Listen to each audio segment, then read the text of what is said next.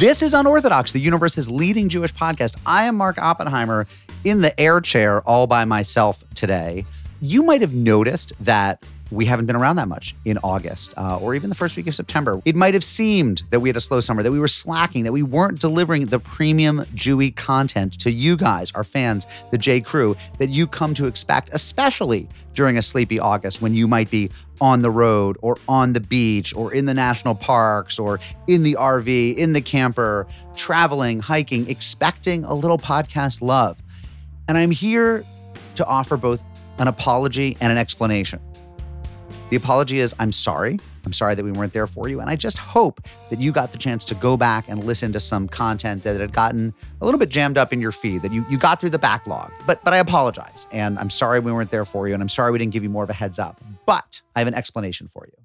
And the explanation is this. As you know, loyal listeners, tablet podcasting is more than just unorthodox these days. Tablet Studios has grown into a purveyor of many fine podcasts. Hebrew School, our game show for younger children to learn about Torah and Judaism. Take One, your daily Talmud podcast. So we've been producing a lot of content. And I know a lot of our listeners have been enjoying not just Unorthodox, but other Tablet Studios productions. But listen, the latest podcast from Tablet Studios is about to arrive. It arrives Tuesday, September 13th, and it's the one that I, Mark Oppenheimer, have been working on for the past several months. And it's been my special pet project, my baby for this past summer. And I want to tell you what Gatecrashers is.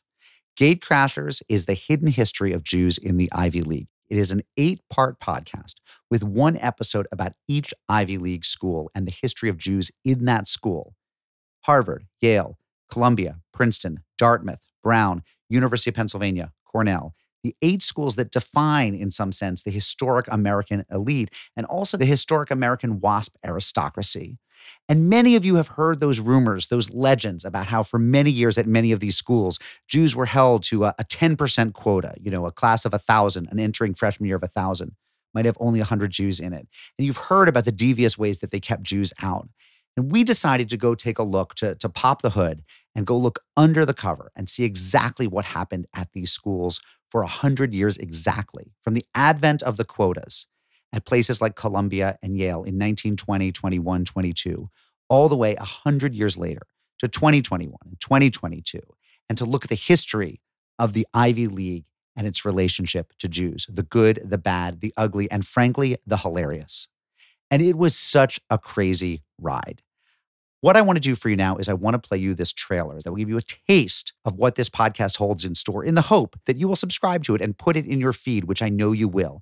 After the trailer, we're going to have a special conversation, a quick conversation with 2 members of our production team, Tanya Singer and Quinn Waller. And we're going to ask them about working on this podcast. And then we're going to play you a couple minutes of the first episode, which is about Columbia's secret, segregated Jewish campus. But first, have a listen to the trailer of Gatecrashers, the hidden history of Jews and the Ivy League. The year was 1928. It was the roaring 20s, and the economy was humming. The Great Depression was still off in the future, and even with Prohibition, people still found a way to get a little nip of the bottle when they wanted. It was good times. But at Columbia University, the elite Ivy League school in New York City, there was danger lurking. The school was being inundated, overwhelmed by a particular kind of undesirable student, the Jew. The white preppy Protestants who ran Columbia were concerned. To respond to this problem, they started a separate campus way off in Brooklyn called Seth Low Junior College. This was a place to dump academically qualified but socially undesirable students, mainly Jews. And it's been mostly forgotten until now.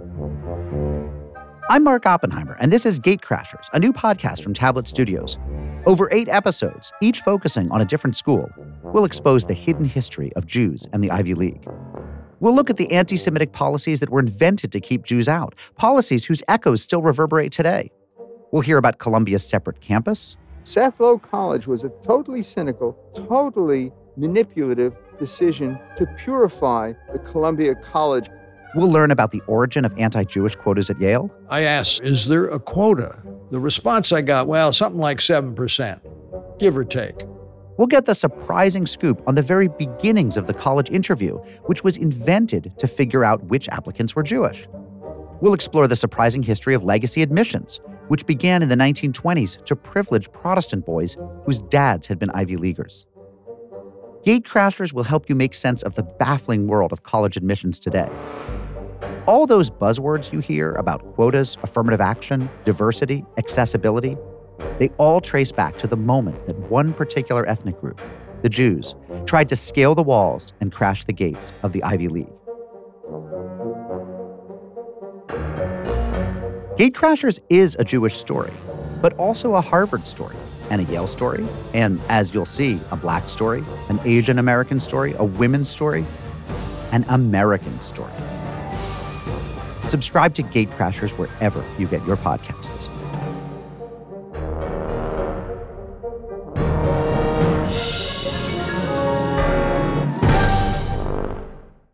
All right, it's late night Tuesday, and I wanted to have a conversation for you guys, for the J Crew. I wanted to give you a special behind-the-scenes sneak peek look at this podcast from a member of our production team whom you may not have met before, but who has been absolutely integral to the launch of Gatecrashers, the hidden history of Jews and the Ivy League. Tanya Singer, welcome.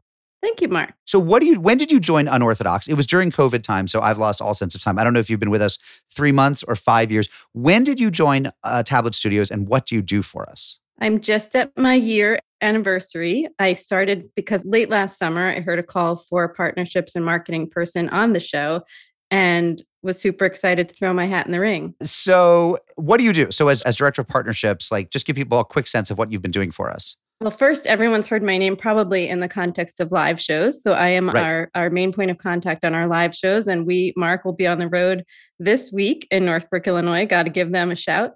In fact, this episode is dropping the Thursday that we are in Northbrook, Illinois. So if you're hearing it early in the day Thursday, if it just got to your feed. We're going to be at Congregation Beth Shalom, and there will be amazing Grater's ice cream when we're through. Oh my God. So join us at Temple Beth Shalom in Northbrook, Illinois. So you've been working on partnerships, you've been working on live shows, you've basically been getting our name out there, right? You got it.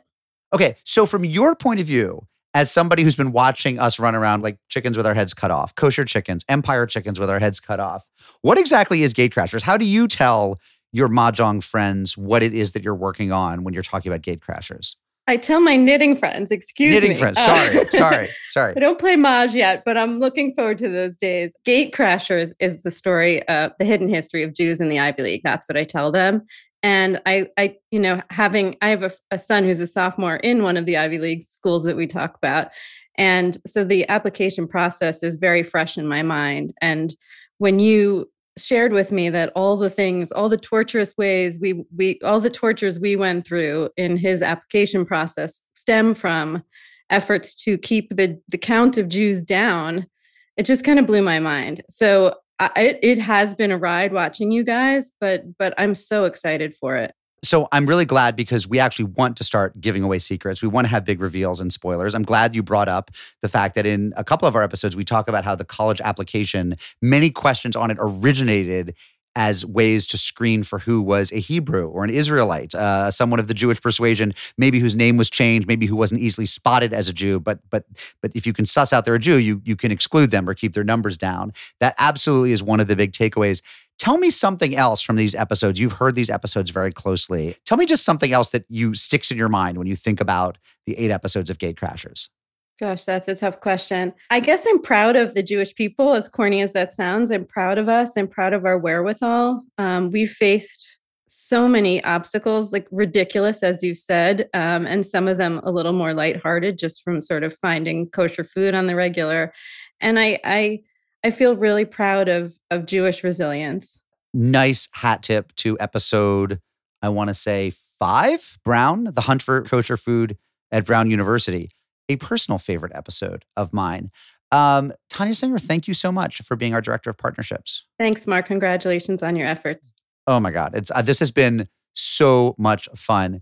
In part because of the amazing colleagues. So I want to introduce everyone to one more colleague. And this is a great chance, by the way, to meet our colleagues. But you've met Quinn Waller before because she's done a bunch of segments on our show. Quinn, welcome back. Happy to be here. How was your trip to Amsterdam? Can I reveal you've come and gone to Amsterdam? Yes, I've come and gone to Amsterdam. It was great, but I'm happy to be back in the land of iced coffee and bagels. Yeah, they don't do ice in Europe well enough. No. Tell us the work you've been doing for Gatecrashers, the hidden history of Jews in the Ivy League. A big part of the work that I've been doing on Gatecrashers is I've been working a lot on our Penn episode, which is our deep dive into Greek life in the Ivy League. And what's really been exciting about that is that we just kind of picked a year at random to look into. We picked 1989 because Mark thought big hair, keg parties. And we really didn't expect to find what we found. And it's been a really exciting process to report that out. You've totally called me out. We were trying to figure out what to do with the University of Pennsylvania. And it is true. I said, let's just pick a year and pick a sorority. And I picked the year 1989. And I think Stephanie Butnick suggested Sigma Delta Tau. And do you want to give people just a smidge of what it is that we found out? I mean, there's so many layers that you definitely won't spoil all of it, but just give people a somewhat cryptic smidge of what the University of Pennsylvania episode reveals. Okay. I'll give you one word. The word is coup. COUP. No. This is so the three words to put to pin up there on the corkboard: Penn, sorority, and coup. It is true. And in fact, I have to say that because you really did the lion's share of the work for the Penn episode. And when you began to tell me what you were finding, I'm not going to say I didn't believe you. I thought I disbelieved you in the way that I disbelieve myself when I'm finding something that's too good to be true. I thought like this story will fall apart. And it did not fall apart. Let me ask you a bigger picture question. When we started this whole project, I mean, you went to a small liberal arts college, not in the Ivy League, Vassar, and you're a fairly recent college graduate. And here we were going back 100 years to these other schools, different century. Were you, I actually don't know what you're going to say to this. Were you enthusiastic or did this sound like a fairly dreary project to you? I think I'm kind of like you in that I'm just a nerd for college in general. So for me, it was an exciting chance to kind of hold on to my glory days a little bit.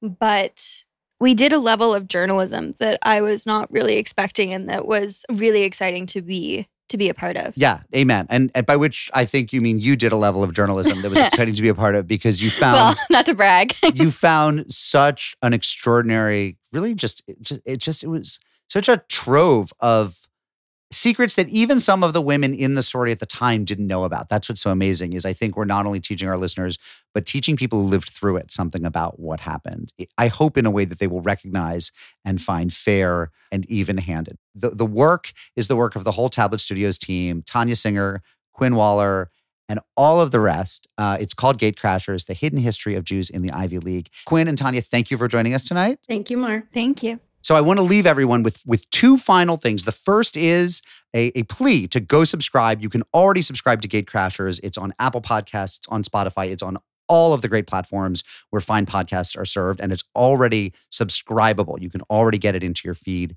The first two episodes drop on Tuesday, Columbia and Princeton. And now, last item of business, I want to play for you the first couple minutes of Gatecrashers Episode 1, Columbia and its Forgotten Jewish Campus.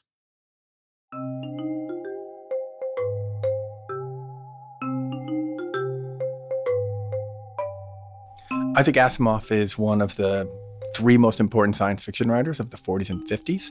That's Alfred Guy, a Yale scholar who teaches the history of science fiction literature. Guy is talking about Isaac Asimov, one of the most prolific authors in history. Asimov was a path-breaking sci-fi writer, but his more than 500 books also included volumes on the Greeks, the Romans, Shakespeare, the Bible, and much more. He became one of the most learned men in history. But as a precocious teenager, he was rejected by Columbia University. It's obviously insane that Isaac Asimov didn't get into Columbia undergraduate, that he showed himself very quickly to be one of the most productive and intelligent people in America. And the notion that there were 1,000 people better qualified to go to Columbia at the time in New York is pretty unlikely. In 1935, when Asimov was 15 and applying to Columbia, the Ivy League school wanted no part of him. And Asimov knew what was going on.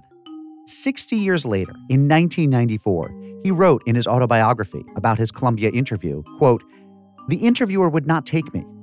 I know why. Columbia College's quota for Jews the coming year was already filled. He suggested I agree to enter Seth Low Junior College." Now, today, it's pretty rare for a 15-year-old to apply to college. But back then, a lot more students skipped grades, and in New York City, a lot of the grade skippers were Jewish. In fact, Columbia told him that the reason they were rejecting him was his age. But as we'll see, that's not really the whole story. The key to the whole story is Seth Low Junior College, this little campus in Brooklyn, run by Columbia, where they shunted Asimov and hundreds of other predominantly Jewish students. So what was Seth Low Junior College? And why was the brilliant Isaac Asimov directed there instead? Seth Low Junior College, which existed from 1928 to 1938, was a separate campus. You might call it a segregated campus in Brooklyn, 11 miles from the real Columbia campus. It was one of Columbia's many attempts to deal with a changing student population that they felt was contaminating its pristine Protestant campus. And it's part of the bigger story of how the Ivy League resistance to outsiders shaped all of higher education as we know it. Ultimately, if you want to understand everything that's going on with college admissions today, not just the push for diversity, but the very existence of college applications, the whole crazy rigmarole with essays and interviews and standardized tests, you have to look at that first group that tried to diversify elite schools. You have to look at the Jews.